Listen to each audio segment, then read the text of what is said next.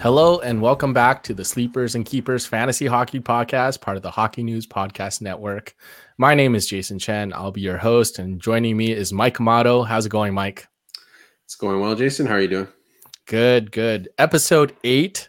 We're about 3 weeks into the season. This is the time where I start to wonder if, teams maybe aren't as good as we think, and maybe some teams aren't as bad as we think. And I'm thinking of the Avs. They just lost their second straight game, 4-0. The Ducks are on a roll.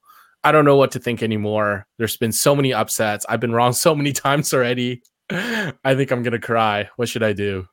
Well, it's certainly a tough time of year. I have a feeling from what I'm seeing, there's a lot more bad teams than good teams. I think a lot of teams you thought were going to be stronger look pretty inconsistent to start the season. So, yeah, I think we're going to kind of see as we get closer to American Thanksgiving. Usually you can tell who the really strong teams are and potential playoff teams are. But yeah, I think this year there's going to be a lot more mediocre teams than we think.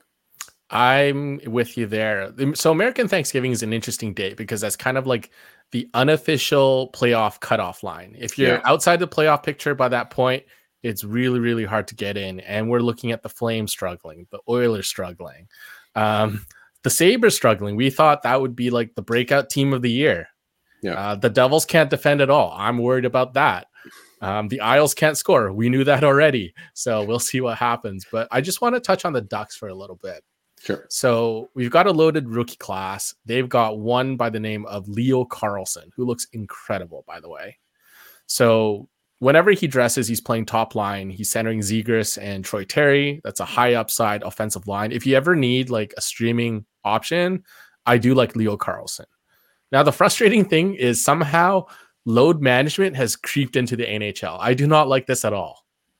Yeah, well, you said streaming option. That's if he plays, right? Because he sat out a couple games already, and I don't know if it's sort of like injury prevention or they're trying to ease his workload into the North American game, but it's definitely not ideal for fantasy if you're going to roster him. And like you said, he looks really good. So if you're in a deep league, it might be somebody you'd want to pick up and have on your roster, but it's kind of hard to do that now because it doesn't seem like there's really a rhyme or reason to when they're sitting him. And when he plays, he is getting big minutes. So that's great. But yeah, like if you're in a key, I think last Sunday he sat out against the Bruins, if I'm not mistaken. So like if you're Sunday and Tuesday, he sat out. Yeah. So like if you're trying to come back in your matchup or trying to preserve your head-to-head matchup and you're counting on Carlsson on Sunday and then he just doesn't play because he's sort of a healthy scratch, that's really tough to deal with. So I think for that reason, yeah, you're not going to really be able to roster him. And I guess you can wait until the Ducks are typically, pretty secretive about their lineup and starting goalies. So you might have to wait until warmups to see if he's in. And if he is, then maybe you take a chance on him. But yeah, it's definitely not ideal for fantasy when guys are using load management.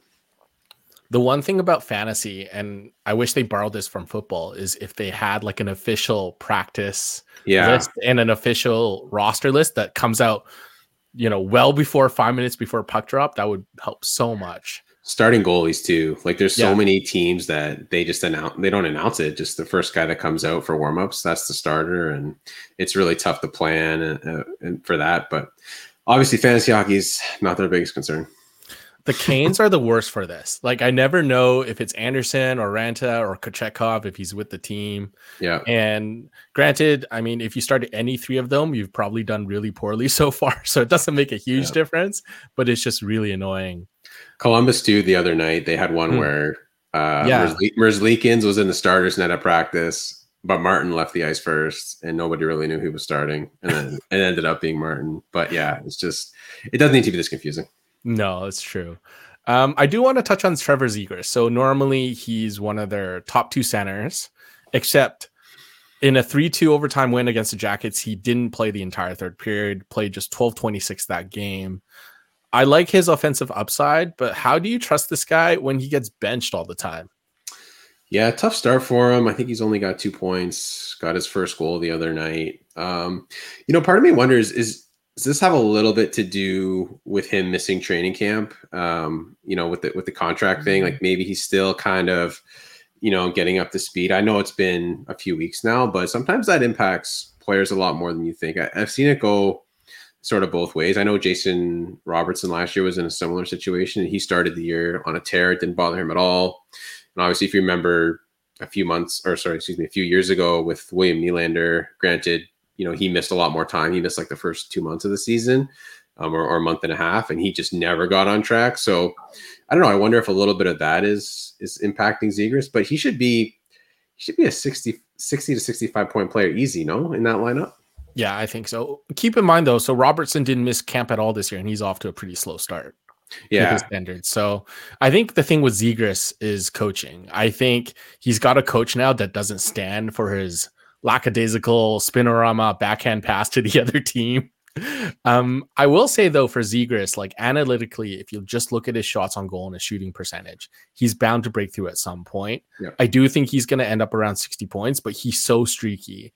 And from a fantasy standpoint, if you're in a head-to-head league, it's great when he's hot. In a roto league, he's really, really frustrating because then you have to start picking your games. Yeah, he goes through those cold stretches. And it's interesting because the Ducks, like that second line right now is probably basically their first line. Like they're producing a ton. So well, that's because Mason McTavish is arguably their best player. Yeah, he's going to be incredible. I think like he's going to be a great multi-cat fantasy player. He might already be there, but I think by next year he's going to be a really high pick. Yeah. Center, takes faceoffs, and he's really clicking with Vatrano. Like Frank Vatrano looks really good too this year. Like he's such an interesting guy. That guy always you could always find him on your waiver wire a lot during the season. He's great for shots. He can score. He's usually a 20-goal scorer, but I don't know. This year he looks like maybe he could go beyond that. He's just on fire so far. I think 8 goals already. That's pretty impressive. The thing with Vatrano is that he has a high floor. So every season, no matter where he plays in the lineup, he's bound to get his 200 shots. Yeah. I don't think he knows how to pass, which is great because you have Ryan Strome who doesn't ever shoot the puck on that line. Speaking of McTavish, it's great. He has, if you play position like center, left wing, right wing, it's great that he's center, left wing, because then you can always cheat and get faceoffs from left wing. Yeah. And then Ryan Strome too. It's interesting. This is kind of a low-key move, but I think moving from center to right wing has probably helped his game quite a bit. And honestly, the Ducks aren't as bad as we think. I think Cronin makes a huge difference. I think Minchukov on the backhand makes a big difference. We're used to the Ducks being bad, but maybe they're not as bad as we think. The Pacific Division in general has just been topsy-turvy. Yeah, and Lucas Dostal is playing pretty well. He's had a number of quality starts, kind of putting the pressure on Gibson there. So, yeah, they're an interesting team. I don't see it lasting. I think one of the interesting things we should mention too is some point pretty soon, Alex Killorn is going to come into that lineup, and I kind of wonder where he slots in because I think Vatrano's basically got his spot right now, and I don't think there's any way they can move Vatrano down. Killorn's like a third line player to me, though, like ability wise. Potentially. I mean, he had some around 60-point seasons with the Lightning, obviously a different team than the Ducks. I wonder if when like Carlson's not playing, they could move Killorn up and Zegras could center type thing, like center Terry and Killorn. That's a possibility. But right now, I don't think they can bump Vatrano down. So I think Vatrano's in a pretty good spot there. No. Would you hold Vatrano for a whole season? Yeah, right now I'm not dropping him. Like until he's I'm either selling high on him or I'm keeping him right now. Like what about Dostal? I feel like John Gibson's gonna leave sooner or later. Maybe not this season, but Dostal seems to me like their future number one.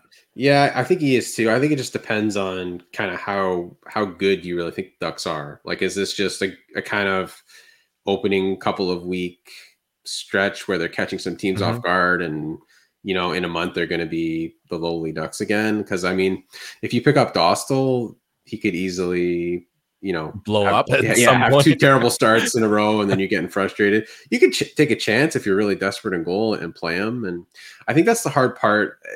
We kind of talked about it off the top, how there's a lot of kind of bad or mediocre teams so far. And I think it really impacts goalies a lot, right? And it's one of the things that, we looked at some goalies in the preseason, like 0G candidates, someone like Devon Levi, who I think we all thought the Sabres would be much better. And that kind of hurt someone like Levi, right? When you almost have to bank on the player playing well and the team making an improvement in front of him for them to really have value. And I think we're seeing that a lot around the league. Like teams just aren't as strong. Like we talked about the Devils too, a bit leaky defensively. Like that's hurt Schmid. So there's a number of goalies I think on teams we thought would be better that just aren't right now. Yeah, and on that note, Ukko-Pekka Luukkonen just came off a 4-0 shutout against the Avs. So it's really tough to say, especially right now in the season. I think some things are getting flip-flopped. Some teams just aren't as bad as you think or as good as you think. The Sens are in the same boat. The Sabres, I think before the season, we talked about how defensively they were really bad last year. That hasn't really changed. Yeah. So you're onto something there. I think team defense is going to be really important for goalies, of course.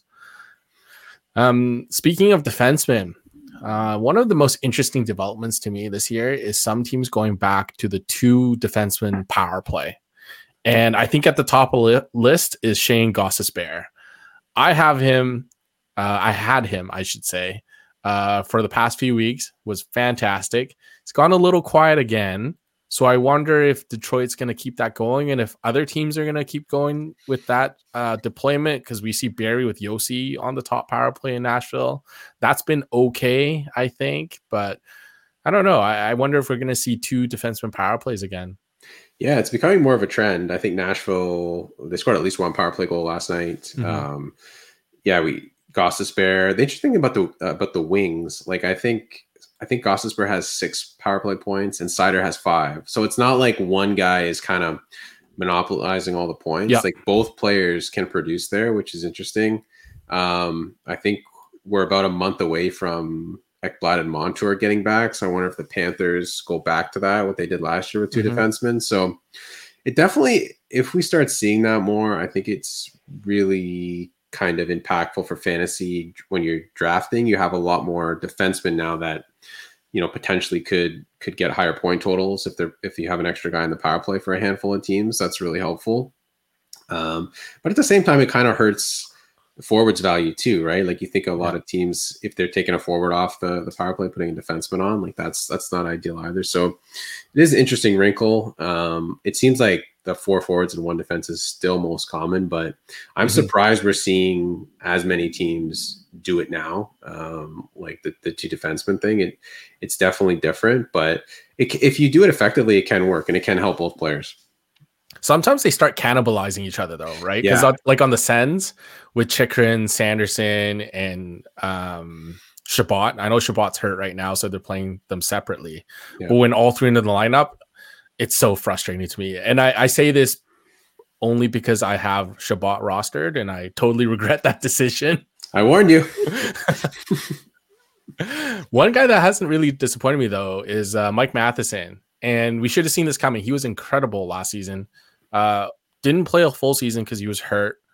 But the Habs are one of those teams that maybe aren't as bad as we think. I think they're probably as bad as we think, but okay. I think their power play might not be as bad as we think, which is great for Matheson. Yeah, Matheson, I think, was the guy that was kind of a trendy pick this year. I think people realized he played pretty well in Montreal last year. He was going to get that quarterback spot on power play 1. But I think he's really exceeded expectations so far. I don't think anybody thought he'd be this good or this consistent or picking up, you know, all kinds of category coverage. And right now, if you look at the Canadiens power play, last year they were 29th. Right now they're sitting at 12th. So that's a huge improvement. Cole Caulfield helps, don't you? Yeah, I was going to say a healthy Cole Caulfield helps that. And it definitely makes, you know, the opposing team pay more attention to Caulfield, and it's helping Matheson a bit. And you know who's been good there too is Sean Monahan. Yeah, I was going to bring him up. Yeah, last night Matheson got a power play assist on Monahan's goal, who, you know, he's been kind of effective in that net front area. And yeah, he's kind of made it click. And I think if Caulfield stays healthy, that's going to be probably at least above average league power play. The Canadiens are going to be a lot better there. Monahan's interesting because I think his decline was injury related, and he's only 29. He's still got some good hockey in him. So the Habs are 5-2-1. We both agree they're probably not that good, but you don't think that's a good sign? You don't think they're maybe 500 hockey club, maybe a little better than that? It's a good sign. I think it's possible. I just think like a couple of things. So number one, they're probably the worst team in the division, even if they are better. Like, do you think there's a worse team than Montreal? Well, with the way the Sabres are playing, I was going to say Sabres. maybe. I guess I'm thinking over a long season, and I just look at their forward group with Doc out. They're really a one-line team. And again, I would say that they don't have a top line. They have 2 or 3 decent lines. Yeah. So and that my logic is someone has to lose the games, and there's not that many bad teams in the Eastern Conference. So they're going to be in tough. I think they're a lot better. I think they're like, what I'll say is this: they look to be making bigger strides and bigger improvements than like the Sabres or the Sens, for example, that we thought might be able to take a leap this year. So we'll see. I don't think I don't think they have the talent of some of those other teams, but we'll see what they do. But yeah, they definitely look more threatening this year. And I think Matheson, whatever the Habs do, I know he got a little bit of an injury last night, but it doesn't sound like it's too serious. He could be one of those good players on bad teams that's just going to really flourish for you. Staying with the Atlantic Division, there's another player that I've been kind of pumping his tires, and I'm glad I did, is Ridly Greig. Me too. I like him. 7 points in 8 games, 18 shots on goal, 14 hits, multi-category guy. In banger leagues, in deep banger leagues, this guy is really underrated. And I know the Sens kind of switched up their lines. They moved Tarasenko up to Norris and Batherson's line. But Greig has still been really productive. Yep, that's going to be the key for me. Is they had kept Tarasenko down with Greg on the third line, and he was really benefiting from that. So Tarasenko's gone up the last couple of games, but he's still, like you say, he's still produced. So we'll see how he's able to maintain that if he doesn't kind of get Tarasenko or someone else stronger in their top 6 to play with. But yeah, this is a guy that, you know, had Shane Pinto signed and not been suspended, he could have potentially been a 4th line center, right? Now he's getting some decent power play time. He's up on the third group. He got some time in the top 6 while Norris was out too. So he's been really impressive. I think the challenging thing with him is he's just center only. Because I was looking to pick him up in one of my leagues, but I just couldn't. Position. Yeah, I couldn't fit him in, and I think. I don't know if you've noticed this, but I think Yahoo seems to be more they're slacking. Yeah, conservative in doling out their dual positions, because I find there's a lot of center. Sorry, conservative, yes, but in certain cases, I think they're jumping the gun a little bit. I can't remember who it was. There was a player that got like right wing eligibility right away, even though he only played a couple games there. Meanwhile, a bunch of players, such as Mason Appleton, still center. He's never played center. He's a right wing for as long as I can remember. Maybe when he came up a little bit, he played a little center. But this is when you can abuse your commissioner powers and edit roster positions. Although last time I checked, it's not there anymore, that option. Oh, they took it away. Yeah, they took it away, and there's some sort of technical difficulty with that. I don't know. Don't quote me on it, but it's not there last time I checked, and I was really disappointed because I was going to cheat and make McDavid a defenseman or something. Yeah, that would be nice, right? Yeah, it just feels like there's more. I guess it just feels like there's more true centers this year. I don't find there's as many centers out there that are left wing, right wing eligible as well, which makes it tricky in leagues where you have like utility spots, or you're trying to have. Get more face-offs. You're trying to work in, a center into the wing spot potentially if they play some time there. So, yeah, hopefully they add some more. Okay, so enough about the good players. We should talk about the bad players, the ones that we should think about firing into the moon. No shortage there. Yeah. Yeah. Real quick, we'll run through some of these names. There's a couple of players I think we should focus a little bit more on, but I just want to start with Dawson Mercer. The Devils, very good offensive team. Mercer not doing a whole lot. And going into the season, he was a very popular pick for someone who could really get you points in deep leagues. Yeah, I think he's droppable now. I'm concerned about him big time. He's out of the top 6 there. And I'm 5 shots in 7 games. That's crazy. Yeah, I don't know if you watched. I watched watching the Sabres Devils game the other night. He actually had an empty net when the Sabres pulled the goal and he hit the post. So I was like, oh, this guy just can't catch a break. But yeah, he's not in the top 6. I'm not even 100% confident if there's an injury, he'd be the first guy promoted. Like he might in the top They six. love Hala. Yeah, like and there's also like Holtz. Like I'm not 100% sure they just turned to Mercer right away. So that's what concerns me about that. And if you're not in the top six in the Devils, it's not great. Really, like even if you're kind of with Heischer's kind of slow start and injury, even if you're not on that top line with Hughes, it's a concern. We saw how Meyer kind of struggled when he was not with Hughes and Bratt to start the year. So yeah, I think there's just better options than Mercer out there. And I think he kind of got miscast a little bit. Like everyone thought, oh, he had such a great season last year, a bit of a mini breakout. But when you really look at it, he really had like a 12-game point streak where he picked up 20 points. And other than that, he was pretty quiet. So I don't know. I definitely thought he'd be better than this, but I think without that top six deployment, he's probably droppable. Yeah. 16.8 shooting percentage last season. So that skews on the high side for a player that doesn't shoot the puck a lot, as you just mentioned. Yeah. Someone who shoots the puck but isn't doing a whole lot, Jordan Kyrou. I'm really down on the Blues. I just don't think they're a very good team. I don't know if hitching your franchise future on Kyrou and Robert Thomas is the way to go. I think they're still missing that one elite player. I think they're kind of in the midst of an identity change.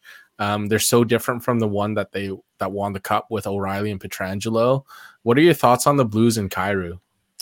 Yeah, I agree with that. I think they are going through an identity change. I think they're an interesting team. I kind of put them in the same category as the Flames to start the year. I really didn't know which way it could go. It could have had a chance to start off well or go really bad. They're just kind of a team I couldn't get a read on. But I think we know with guys like Kyrou and Robert Thomas, they're definitely not great for peripherals. So if they're not scoring or putting up points, it's a big problem because they're not really helping you in a lot of other areas. So that's definitely concerning. And yeah, I'm with you. I'm not high on the Blues. I think they had a decent couple of games to start. Binnington actually looked really good, but he had a rough that's outing the other problem. night. When Binnington is your top player, that's a bad sign. Yeah, so I just don't know. And I agree. Like on defense, nobody really wows me there. Like I like Justin Falk. Actually, I think he's pretty steady fantasy option. But even Krug now, I find Falk, I'm done with Krug. Yeah, I find Falk always outperforms Krug, despite getting less power play time, less minutes. Like he still ends up doing a lot better. So outside of that, I'm not loving their defense. And yeah, you're right. They seem like a team that is searching for an identity. Speaking of the Flames, you just brought him up. Nazem Kadri. This is a guy who usually, if he's not playing well, still kind of fills the peripheral categories, but you need the points to go with it. Not having the points there really bums me. And I think Kadri is one of those guys that if he's hot, you pick him up. If he's not, as he is now, you can drop him. And center such a deep position. Somebody posted a stat on Twitter the other day. I don't know if it's still accurate, but it was Sean Monahan has more points than Nazem Kadri and Jonathan Huberdeau combined right now. And I was just like, oh man, it is not a good time to be a Flames fan. It's true. 5 points between Huberdeau and Kadri. Yeah, they look really out of sorts. Kadri, I think, has been spending some time on that third line. I don't know. I just look at that Flames forward group, and there's nobody that really pulls it together. Like, to me, Lindholm. You mean not Mikael Backlund after he demanded the captaincy, the contract? I know Backlund's an okay player, but again, he's not going to kind of spearhead a lot of offense. Lindholm doesn't look like the same player to me since Tkachuk and Gaudreau left. I don't know. He doesn't seem like he can help prop anyone up. And yeah, Kadri just looks like he's searching for something that's not there. I just don't think they have a lot of talent. And I think they're just missing that.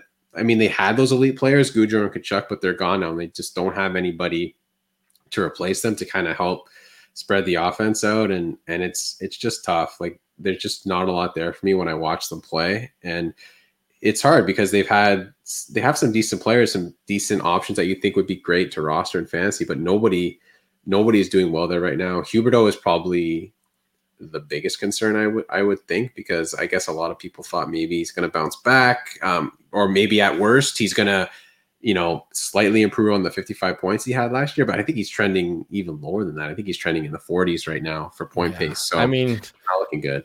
He's basically a 50, 60 point player now which is really concerning. Oh, 60. I think anyone would sign up for that right now. If they were if they're rostering Jonathan Huberdeau and you said he's going to get 60 points there, you would sign right away, like on the dotted line. Give me that. Yeah. I mean, even with the regression and the bounce back, we figured, hey, maybe he's still got point per game talent, but I think that boat's really starting to sail. Yeah, I think the thing with Huberdeau is it kind of depended on where you drafted him. Like if you drafted him outside the top 50, let's say he really fell in your league, then it was probably worth it because, you know, even if you got back to 60 points, that's not bad for somebody that you're taking that low. But yeah, I guess the question is like, what would you do with Huberdeau right now? Like, are you dropping him? You can't really trade him. He's got no value. I think you almost have to keep him and hope he goes on like a 2-week heater, and then you try and move him maybe. At that point, when he has a little more trade value, unless you're confident he can keep that going, but I'm not.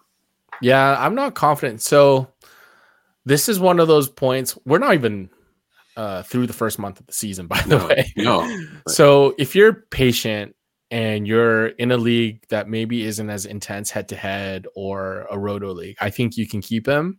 But if you have a lot of roster turnover in your league and the head-to-head matchups are really close, I think you can drop Huberdeau for someone else. I think there are a lot of good options out there. Vatrano, we just mentioned. There's a couple left wings out there I think that are going to be really good. I'd just stay away from the Flames in general. I just think that other than Jacob Markstrom, no one's and Nikita Zadorov's sound bites, I don't think they're very interesting or very exciting right now. Yeah, Markstrom's been good. Like he's had a lot of quality starts, just not getting the wins, which is tough. But yeah, he actually has bounced back. It's probably frustrating if you drafted him because he's got great numbers, but he's not picking up wins. But yeah, it's tough. You're at the point now, I think, in the season, and you said we're not a month in, but still, if you're in a head-to-head league and you're staring at 0-3 or 0-4, you can't really wait too much longer. Yeah, so you got to make some moves. Like Huberdeau. Yeah. Speaking of dysfunctional teams, I love that we're staying in Alberta, by the way. The Oilers, one of the worst teams in the league. No one really expected this. 1-5-1 through 7 games, minus 13 goal differential, only 17 goals for. Vegas, by the way, has 35. So they've outscored Edmonton by double that. Now, I don't think the Oilers are this bad. At some point, McDavid's going to come back. They're going to rattle off 10 straight wins. Yeah, as a Canucks fan, you seem to be taking great joy in the dysfunction of Calgary and Edmonton, which is funny. But yeah, I agree with you. They can't be this bad for that long. They're too good of a team. They're too talented offensively. There should be a lot of players on that team that you should want to roster in fantasy. But here's my question. Yep. If you're the Oilers, can you score your way out of trouble like the Devils? The Devils kind of concern me because their defense is so porous. The Oilers are the same thing, and both teams have really terrible goaltending so far. I don't know if I can trust Jack Campbell or Stuart Skinner much longer. You really can't. You probably can score your way out of the problems in the regular season anyway, like in that Pacific Division. We see a lot of teams that do this, right? Like we see there's a lot of teams out there that are tight to the cap with flaws, but you're playing a mediocre team twice a week and you're just going to pick up wins based off your talent. So I think Edmonton can do that. But yeah, I'm with you. I'm Campbell and Skinner. I'm shocked that it's gone this bad for them. And it hasn't all been them. Like I think the Oilers have been pretty bad defensively, but I do think, and we talked a little bit about this before the show, like the Oilers play twice next week. And I know when I'm sick of someone or I'm frustrated of a player and I'm ready to move on, that's the week I do it. So I would look around in your league for some buy low candidates this week because I have a feeling Campbell could be hitting the waiver wire in a lot of leagues. Skinner could be hitting the waiver wire in a lot of leagues. Yeah. Even someone Campbell's like already. Yeah. Even someone like Evander Kane. Maybe people are getting frustrated there with the third line roles at times. I know he's been bumped up with McDavid out, but yeah, I just think there could be some buy low candidates there because they can't be bad for this long. It just doesn't make sense. With Connor McDavid and Leon Draisaitl there, they're going to start producing and winning games. Yeah, you hope. Yeah. I have Evan Bouchard in my league. Unfortunately, we count plus minus as well, and this guy's just frustrating. He gets the points, but nothing else. And I don't know what to do in cases like this. Do I keep the points and just live with the bad plus minus? What would you do? You talk to your commissioner and say, get rid of plus minus, because that's. I've been advocating for this for so long. Yeah. And everyone's against me because they're like, well, it's a team thing. So it's a fantasy team. So if you have a good plus minus, it means you drafted a team with good players. I'm like, no, not really. Yeah, it's kind of a random stat. I don't know. Like, well, it's not a good indicator of how good a player is. No, certainly not. And I mean, I think sometimes it can be to an extent, but yeah, I think there's just a lot of players that they get a minus and it's not their fault. But, or like it's an empty net goal.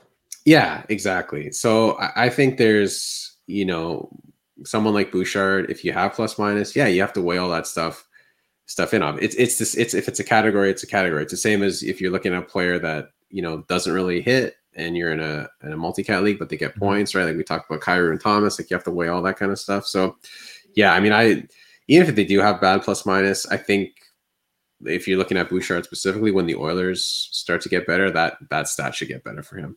Yeah, but I mean, he's probably not going to score 70 points this year either, though.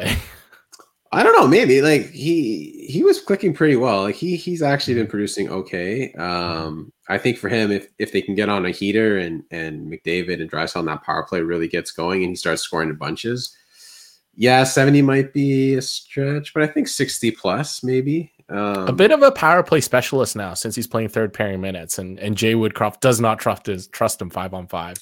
Kind of getting the Tyson Barrie treatment, which really scares me. Yeah, as long as he's getting that power play time, though, I think he's fine. Maybe that's one of the concerning things. Like I know we had a debate in the preseason, who would you rather have, Bouchard and Fox, like going into Adam Fox going into the season. I think we both were pretty resoundingly with Bouchard. But now that he's third pairing sheltered guy at even strength, that's not really ideal. Even though he's going to get that huge power play bump, but yeah, that's definitely something to consider moving forward if he's going to play those reduced minutes. Fair enough. Speaking of defensemen, there have been 3 defensemen that I think no one's talking about and should be rostered in all fantasy leagues. Noah Dobson, Travis Sanheim, and Filip Hronek. Both playing, or all 3 playing a ton of minutes. Dobson 24.52, that's 7th in the league. Hronek 24.33, that's 15th in the league. And then Sanheim, almost 26 minutes a game, 2nd in the league. I picked up Hronek in one of my leagues. He's been incredible with Quinn Hughes. Sanheim's interesting. I think he's one of those players like Thomas Chabot where he plays enough minutes to just fill every single stat across the sheet. Yeah, Sanheim, I think he's never scored more than 35 points in a season. So I'm a little concerned, even though he's had basically a point per game start so far. He's on power play 1. That's great. But I am a little concerned with him over the long term. But right now, yeah, ride that wave while you can. He looks great. Hronek's getting the bump with Hughes. Sometimes you just send a 5-foot pass to Quinn Hughes and let him do his thing, and you hopefully get a secondary assist or something along the way. That's doing a disservice to Hronek. I think he's been really good. No, he is. He's good for category coverage. And and second unit power play too. So he gets a little power play time in there. But you're right though. Playing next to Quinn Hughes will bump your fantasy value. Yeah, and it's funny you mentioned. I think out of the players you mentioned, Dobson's the most surprising to me, just because I kind of thought.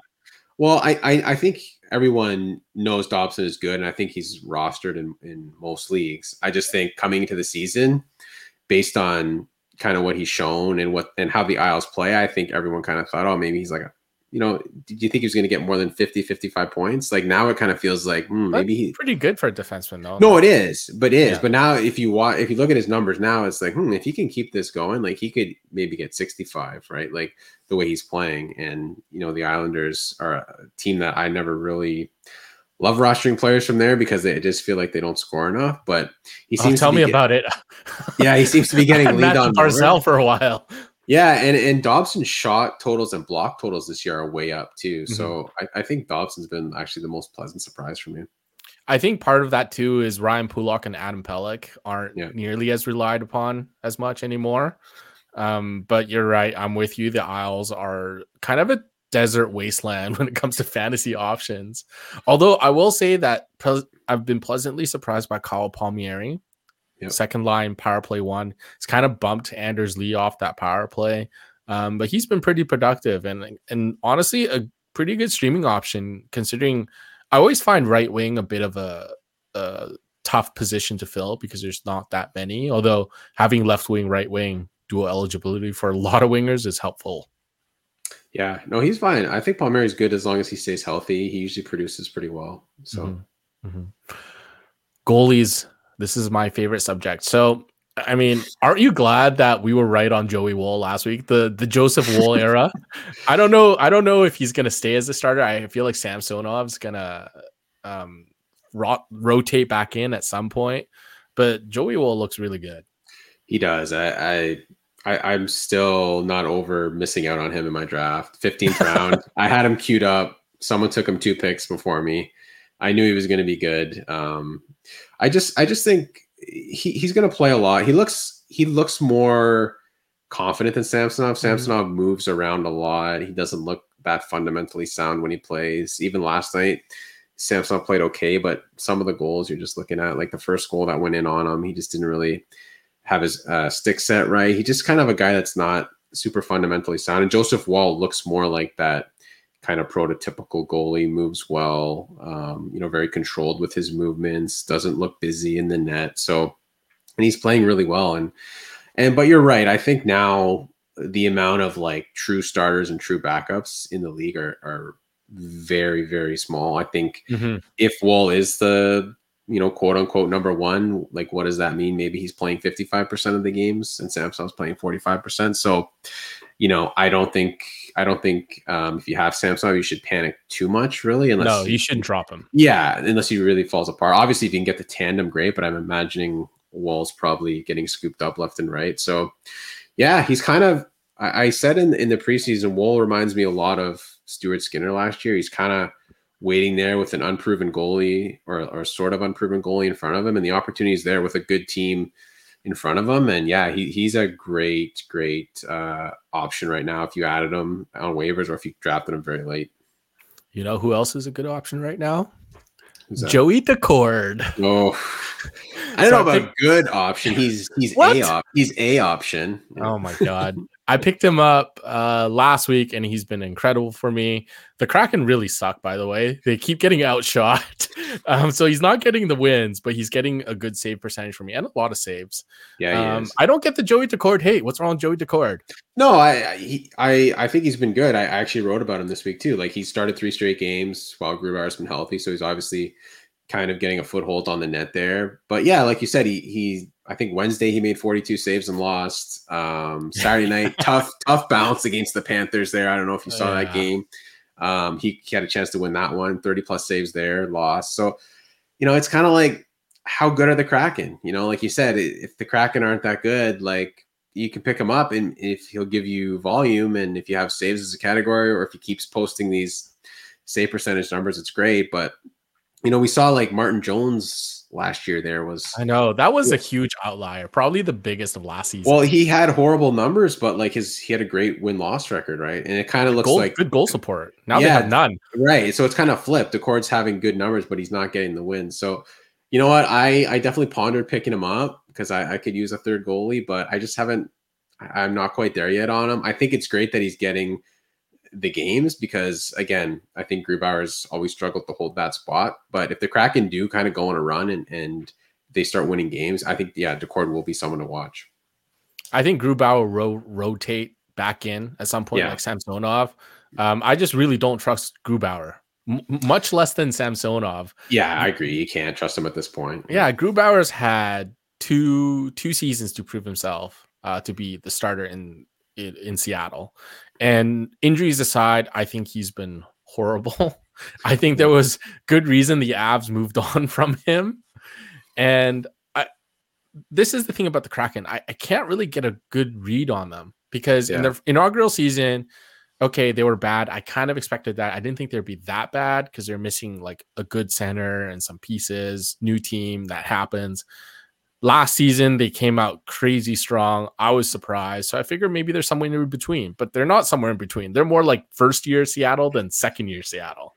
Yeah, I think what's going on with them is last year they had a lot of players kind of play really well. And it's hard to, when you win like that, when you kind of need like almost everyone playing well, it's hard to win that way. Most teams in this league rely on a handful of players to carry them, and they don't have that player. So, the odds of you playing well as a team, and having kind of 4 lines rolling and everyone kind of scoring 20 goals, like that's just not going to continue over the long term. So to me, they're missing that impact player to really kind of push them forward.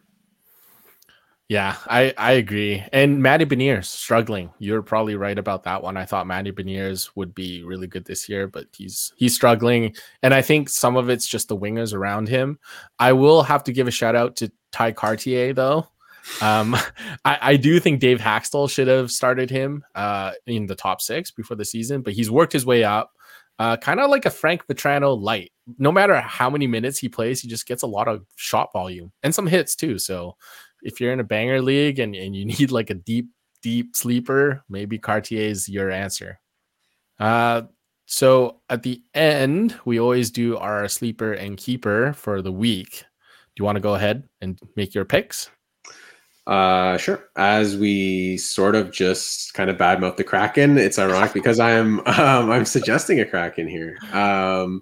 Jaden Schwartz, I think, is going to be my keeper. Someone you want to hold on to. I think he's got 4 points in his past 3 games, or 4 points in 4 games, something like that. And he's center left wing eligible, which we talked about is hard to find. Weird that he's a center. Yeah, but he is winning faceoffs. Like he's winning. Yeah, he takes draws. 3 to 4 faceoffs per game, so that's not bad if you have him there. I think that his versatility is really helpful. And my sleeper is kind of I went with Daniel Sprong. He's kind of former Kraken. Yeah, so he's not like, I don't know how. I think everyone knows Sprong's kind of MO. He doesn't play a lot, but he scores. But this year he's got a point in 6 of his 9 games. He's actually really been a lot more consistent, and he's getting a few more minutes than he did last year per game. So I think he's somebody to take a chance on. Okay. All right. Well, my picks this week as a keeper, Nick Schmaltz on the Coyotes. Coyotes play 4 games. Usually in these head-to-head things, I really take into considering how many games they play that week. Yeah, and huge. I look at the Coyote schedule. They play the Hawks on Monday, and they're back-to-back Anaheim and Montreal Wednesday, Thursday. So I like those matchups. And Nick Schmaltz, weirdly, still very much under-rostered in every single league I've ever seen. It's crazy. I know Barrett Hayton hasn't been producing, but Schmaltz and Keller are probably one of the best duos in the league, no? Yeah, I think Schmaltz has basically been a point-per-game player, pretty close to it over the past 2 years. I think he misses a lot of time with injuries. He's not the best for peripherals, but yeah, straight points, you can't argue with him. He's great. My sleeper for the week is Wyatt Johnston. Again, the Stars play 4 games this week. I'm not sure how Calgary and Edmonton will recover, but the Stars are going on a Western Conference or West Coast swing. Calgary and Edmonton back-to-back Wednesday, Thursday. They play Columbus on Monday. I think that should be a good matchup. Wyatt Johnston, a bit of a slow start, but 4 points in his past 3 games. And I do like the Stars. I think they've been a little slow going. I think we haven't seen the best of the Stars yet. Yeah, I think they're going to get better. I like Johnson too. He had a great year last year as a rookie, but I'm just a little concerned they don't get a ton of offense outside of that top line. But yeah, I think Johnson's worth a look. And that top line's kind of struggling a little bit, because we just talked about Jason Robertson having that slow start. Granted, Roope Hintz was hurt, so maybe that changes things. And we have time for one mailbag question. This is from Captain Morgan Hobbs _7 on X, or formerly known as Twitter. Would you consider Drouin droppable at this point?